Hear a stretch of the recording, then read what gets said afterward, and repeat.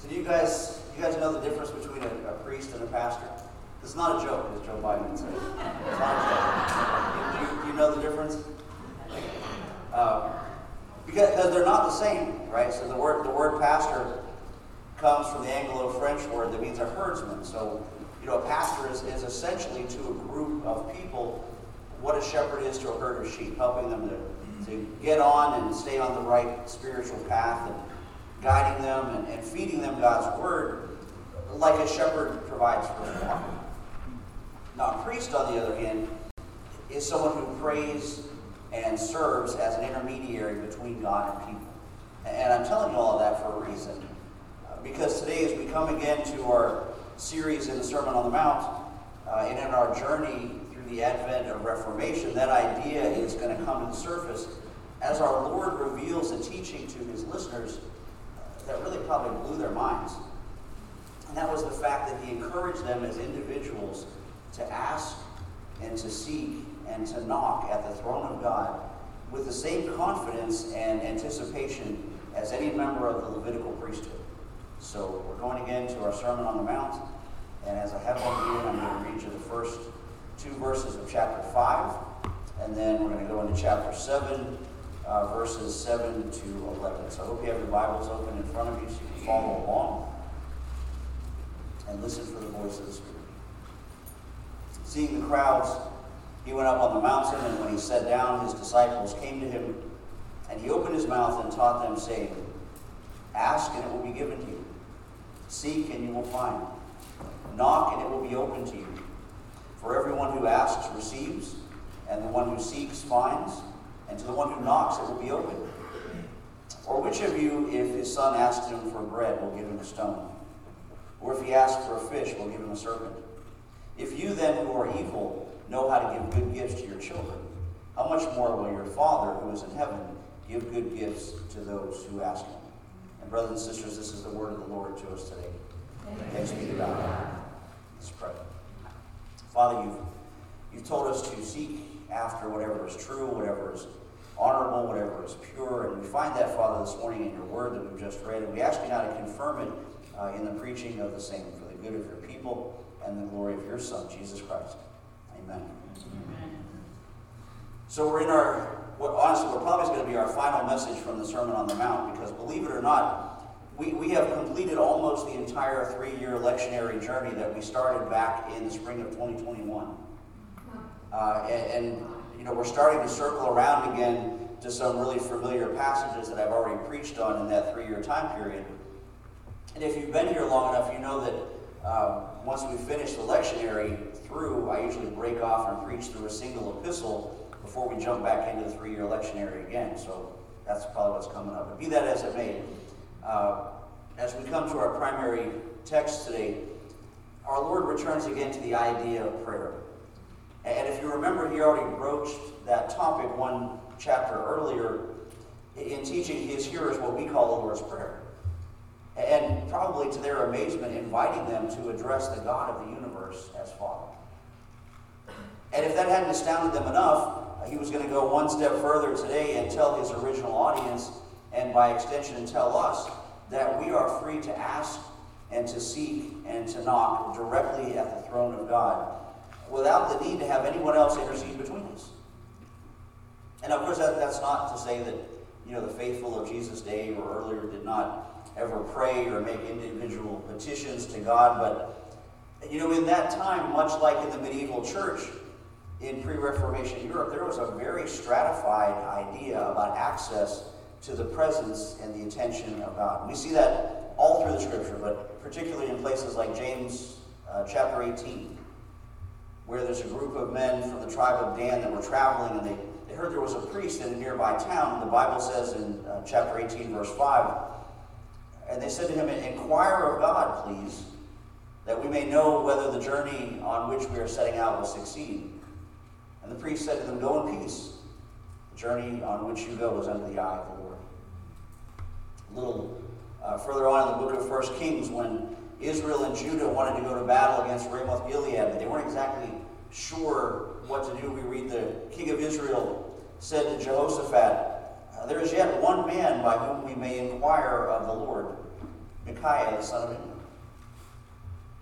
If you remember the story of the great religious revival that took place under King Josiah, when the people rediscovered the book of Scripture that had been lost in the temple, we read in 2 Chronicles, and when the king heard the words of the law, he tore his clothes, and he commanded Hilkiah, saying, "Go inquire of the Lord for me, and for those who are left in Israel and in Judah, concerning the words of the book that have been found, for great is the wrath of the Lord that is poured out on us, because our fathers have not kept the word of the Lord, to do according to all that's written in the book."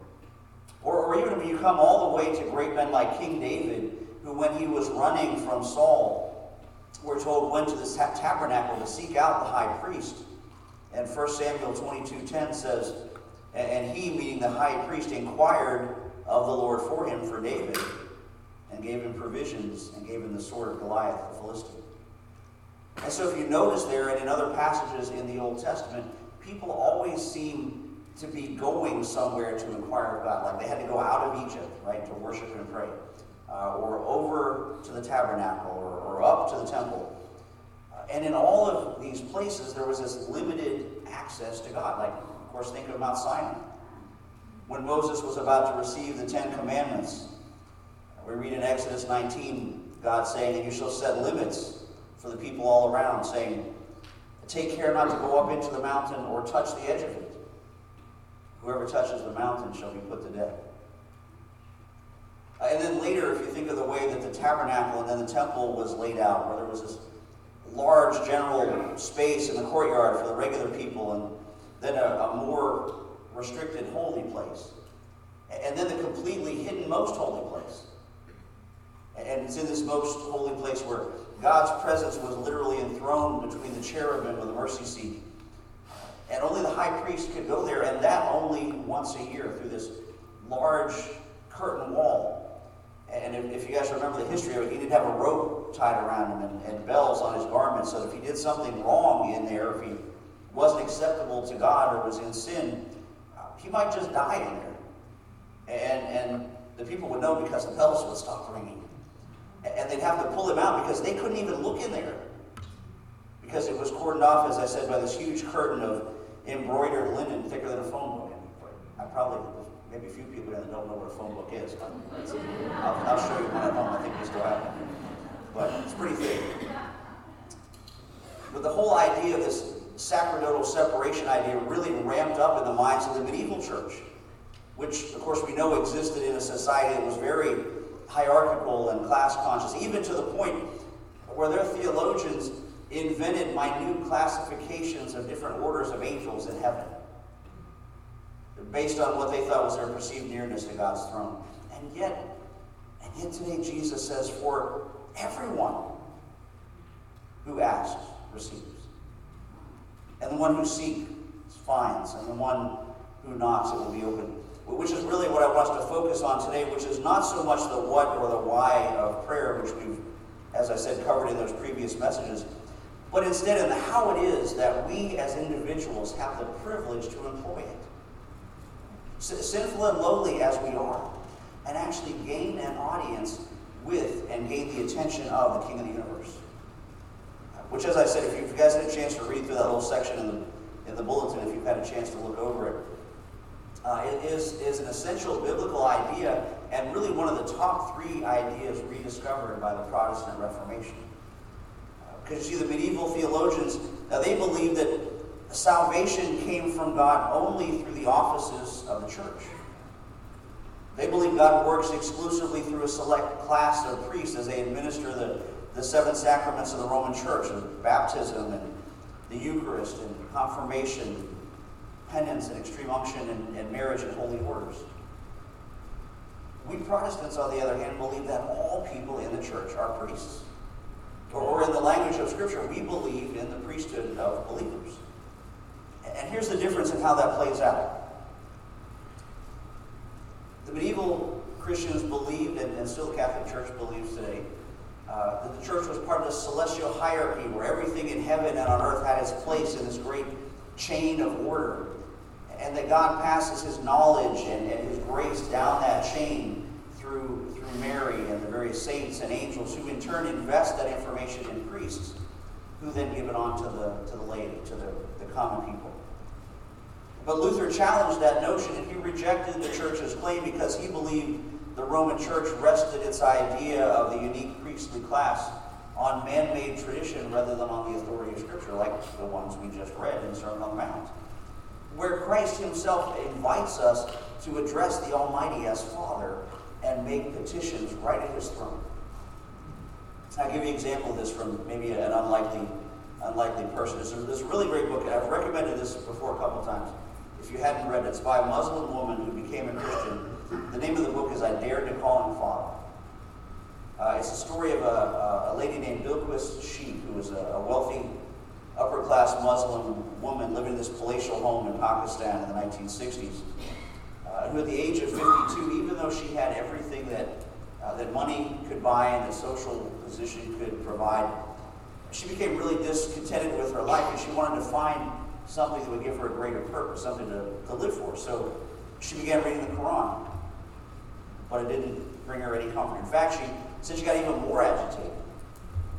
But she happened to notice the prophet Jesus' name mentioned in there. She thought, maybe reading more in his teaching would be interesting. But of course, she couldn't do it openly because of her family.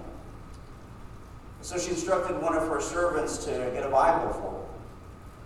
She began to read it. She said she couldn't put it down. And then she said she began having these dreams about Jesus, and these dreams just struck her so vividly that she said she had to find out more. Who's read it? Has anybody read it? You read it? And in the course of events, she spoke one day with a Christian doctor who was treating her son. And when they had a private minute, she said to the doctor, whatever happens, I've got to find this God that's pursuing me, but I'm so confused because you Christians seem to make God seem so personal. The doctor said, well, there's only one way to find out why we feel that way, and that's to find out for yourself, as strange as that may seem. And the doctor said, well, why don't you pray to God, this God that's searching for you, and ask him to show you his way, and talk to him like he's your friend. She said she smiled and thought the doctor might as well suggested that she talk to the Taj Mahal. But then she said that the doctor said something that shot through her like electricity. She said, lean closer, and she said, he took my hand and he said, talk to him as if you're talking to your father. And over the course of the next weeks and months, God did reveal himself to her, and that the Jesus of the Bible was the true message of hope that she was missing in her life. And, even though she started facing intense persecution as the news of her conversion got out, and even though her family abandoned her, she was continuously brought back to a place of peace and faith every time she talked with God and realized that he desired to be her loving Father who art in heaven. And church, all of us can do that because all of us can go to God intimately and personally because we don't need to go through anybody else to get to him. Which is why Martin Luther said, faith alone is the true priestly office. Amen. Faith alone is the true priestly office. Meaning that all believers, not just a select few, but all believers share in all that Christ is through our union with him. But sadly, even though the New Testament teaches the priesthood of believers, and great theologians like Calvin and Luther have reinforced it, yet many Christians go through their entire life with a mentality of being unable to approach God effectively. In fact, I've had people say to me all the time things like, Pastor, please pray for me because I'm sure you have a closer connection to God than I do. But that's not true. That's not true. I mean, yes, I may possibly know more about him than you do, maybe not. But nobody knows you better than he does. Nobody knows you better than God does. And he is instantly available at your slightest call. That's why Romans 8:26 says, in the same way, the Spirit also comes to help us, weak as we are, for we do not know how we ought to pray. The Spirit himself pleads with God for us in groans that words cannot express. So not only do you not need a priest, in some cases you don't even need your own words. You can just go to God and rest in him by faith, if that is, you have a personal relationship with his Son that makes that possible.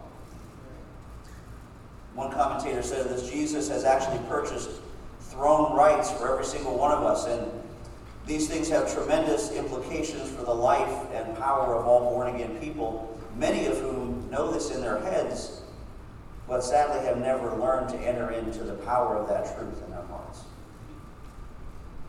Another commentator said, our most significant blessing is that there is no hierarchy of beings, not archangels, not angels, archbishops, bishops, and priests standing between the believer and God. Rather, we have union, communion, and fellowship with God through our great high priest, Jesus Christ. And church, this is so important to understand that when Christ uttered his last breath on the cross, that great temple veil we talked about, that had shrouded the Holy of Holies, was torn in two from top to bottom. That great separating curtain that was a constant reminder that sin renders humanity unfit for God's presence and beyond their reach, that Jesus Christ, through his death, has removed the barrier between God and man. And now we can approach him with complete confidence. Just like Hebrews 4:14 says, then we have a great high priest who has passed through the heavens, Jesus, the Son of God. Let us hold fast our confession. For we do not have a high priest who is unable to sympathize with our weakness, but one who in every respect has been tempted as we are, yet without sin. Let us then with confidence draw near to the throne of grace, that we may receive mercy and find grace to help in time of need. All because Christ's priestly work opened a new and living way through the veil of his flesh, so that all believers, men and women, boys and girls, people of every tongue and tribe and language and nation, have immediate access to God in the heavenly Holy of Holies. Because even though not everyone is called to be a preacher or a Bible teacher or a deacon or an elder, at the same time, you are a chosen race. You're a royal priesthood. You're a holy nation, a people for his own possession, that you may proclaim the excellencies of him who called you out of darkness and into his marvelous light. And church, that's the job of each and every one of us. Because the doctrine of the priesthood of all believers means that all believers in Christ share in his priestly status. So there's no special class of people who have to mediate the knowledge and the presence and the forgiveness of Christ to the rest of the world.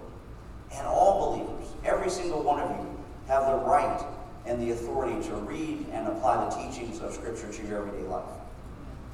Now, of course, that does not mean that we do away with the pastoral or ministerial authorities, because those, of course, are mandates of Scripture in the pastoral epistles of Timothy and Titus. And those authorities are part of the way that God blesses his church with instruction in right doctrine and church discipline and sound preaching. But at the same time, you mothers and fathers and husbands and wives and grandparents, you're the priests in your individual home and to your families and to your parts to share God's word and to repeat his statutes. And most importantly, to pray with and for yourself and for the folks you love. So what does that look like by way of practical application? What does that mean? Well, for one thing, it means conducting family worship in your home. Because whether you realize it or not, the Bible does not place the primary responsibility on the church to provide for family worship. That responsibility rests with the husband and the father, in that he is to be the spiritual leader in his home. Now, of course, certainly part of a father's responsibility, a husband's responsibility, is to have his family actively participating in a good local church so they can hear the gospel preached, grow spiritually, and mature as believers. But guys, spiritual nurturing has to begin at home. And yes, we could maybe choose to delegate some aspects of it to our wife.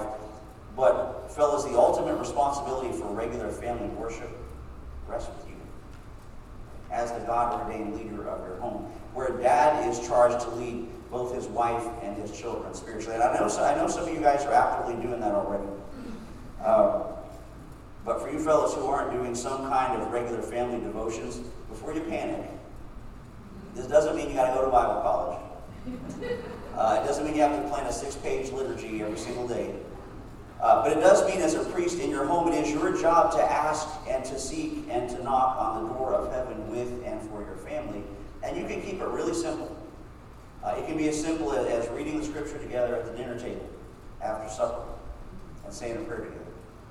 And if you don't know where to start and you're afraid maybe you won't know what to do or what to say, I've made a really easy suggestion for you. If you have your bulletin, you want to kick it off, if you look on the back of your bulletin, there's an ad for this great little book.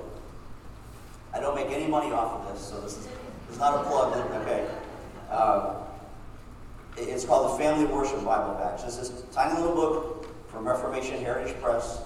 You use it hand in hand with daily Bible reading. So these great little devotional paragraphs on all 1,189 chapters in the Bible. And I just saw it's still available for $15 from Reformation Heritage Press. You can't beat that. And then in addition to the little devotional paragraphs on all those chapters, there's just one or two leading questions as part of conversation. And I can tell you we've used it. It's got some questions that will really make you think. So don't tell me that every single one of you fellows in this room cannot do that. Or better yet, try explaining it to God if you're not willing to. And ladies, you're not off the hook either. Because the Bible has some priestly duties for you. Titus chapter 2 says older women. Are there any older women in the church? You are to teach the younger women to love their husbands and children. You're to teach them to think before they act. And to be pure. To be workers at home, to be kind. And to obey their husbands. In this way, the word of God is honored. So, ladies, when your husband comes home and he says, let's read the Bible together tonight, you say, okay. And then you encourage him to do it again tomorrow night. And you can pray with and for your family, for your kids, and for your grandkids, even if it's just over the telephone. And ladies, if you don't know how to start doing that, just start by praying through the book of Psalms, just like our pilgrim ancestors and godly women in the past did. And for all of us, for those of us a little younger, maybe men and women alike, minister to your parents and your relatives. Because when you do that, you're being a priest. They shouldn't be taking care of you, you should be taking care of them. The Bible says in 1 Timothy, anyone who does not provide for their relatives, and especially for their own household, has denied the faith and is worse than an unbeliever. And again, this is younger folks taking care of older folks. Isaiah 58:7 says, share your food with the hungry. Open your homes to the homeless poor. Give clothes to those who have nothing to wear, and do not refuse to help your own relatives. And church, on top of all of that, every single person who is a baptized believer under the sound of my voice has the power, the power and the mandate and the authority to share the gospel directly from the lips of Jesus Christ.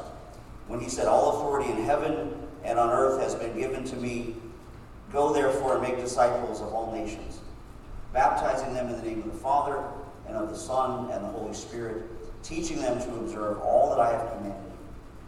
And we do that. We're delivering on to them the precious gift that we've received, the faith that the Bible says is once and for all entrusted to God's holy people. So that now, beginning today, you can share that as a priest of God. You have that authority. You have that mandate. The only thing that's left to do is just for you to ask and to seek and to knock for God's will as to where to begin. And church, if you do that, I promise you we'll show you. Jesus said so. Will you pray with me? Father God, we thank you for the high and holy privilege that you've given us through your Son. That we can come right to the throne of grace and we can ask, we can seek, we can knock for our own needs, for the needs of our family, for the needs of our park, our country, our nation. Father, forgive us for how often that we fail to do that, knowing, Lord, that you're much more eager to hear than we are to pray. And so, Father, draw us continually to yourself. Use whatever means you have to, whether it's trials, difficulties, whatever it takes, Father, to keep us on our knees before you, trusting you, seeking you. Father, I ask that you would empower the men of this church to be the godly leaders of their homes, to lead their wives in worship and in prayer. Father, I ask you to empower the women of this church to be the godly women that you would have them to be, loving their husbands and their children, encouraging their families through prayer, devotion. And Father, for all of us, help us to take those words seriously and care for those that are members of our family and those you place around us. Father, help us to be those priests that you would have us to be. And Lord, we ask that for those that maybe don't know you, Lord, if there's one among us or one listening online that doesn't know you as their Lord and Savior, that you would surprise them today, Father, by the power of your presence, the weight of your holiness, and you would draw them to yourself, Lord, because you promised that this word that's been read and preached goes forward and doesn't return to you and me. And so we send it out this morning in faith and trust, thanking you for all that you're about to do in and through us. In Jesus' name.